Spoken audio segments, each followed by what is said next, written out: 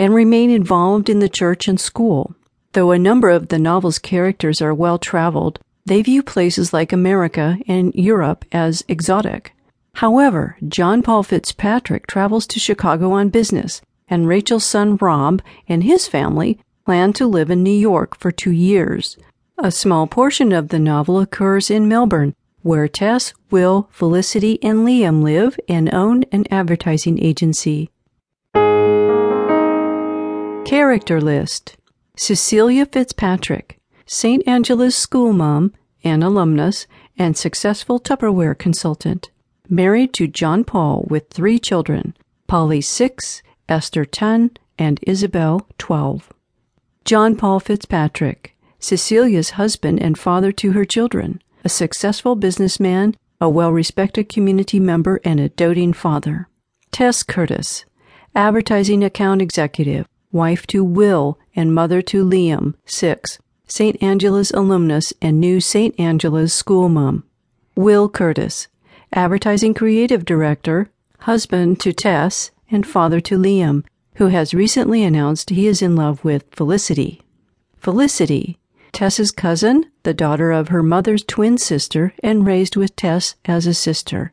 Graphic designer at the firm Tess, Will, and Felicity own. Recently announced she is in love with Will. Lucy O'Leary, Tess's mother and Felicity's aunt who lives in Sydney and has a broken ankle throughout the novel. Rachel Crowley, wife to Ed, deceased, mother to Rob and Janie, deceased, and grandmother to Jacob, St. Angela's respected school secretary who believes Connor Whitby killed her daughter. Janie Crowley, killed at the age of 17, left at a park with rosary beads in her hands. Rob Crowley, husband of Lawrence and father to Jacob, a toddler, a real estate agent with a consistently perky personality.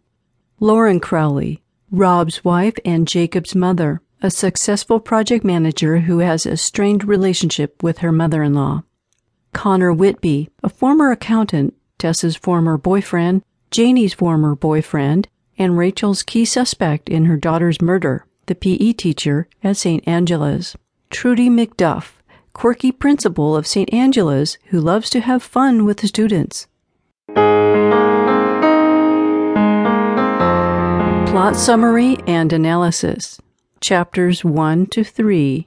Moriarty begins the novel by relating a crucial disruption in the lives of each of the 3 main characters, who have so many details in common. All 3 live in Australia, are Catholic or were raised Catholic, and have ties to St. Angela's, a Sydney Catholic school. For Cecilia, the disruption is finding a letter in the attic that features her husband's handwriting and is addressed to her, with instructions that it should only be opened in the event of his death. Tess learns that her cousin, with whom she was raised like a sister, and her husband are in love. Rachel is told that her son and daughter-in-law are taking her grandson, whom she considers her raison d'etre, to New York for 2 years. At the end of the chapters, each woman is left at a crucial point in her crisis. Cecilia, though she claims she has decided not to open the letter, lightheartedly asks her husband about it when he calls from his business trip to Chicago. She is met with silence on the other line. Tess decides to take Liam and fly to her mother's in Sydney. Rachel, who has always prided herself on being the kind of mother-in-law who does not interfere, tells her daughter-in-law that Jacob needs a haircut. Chapters 4 to 5. Finally breaking the silence on the other end of the line, John Paul asks Cecilia if she has read the letter, and she replies that she has not. He asks her not to, saying the letter is sappy and embarrassing. Cecilia agrees but is convinced that he is lying. Meanwhile, Tess and Liam arrive at her mother's house in Sydney.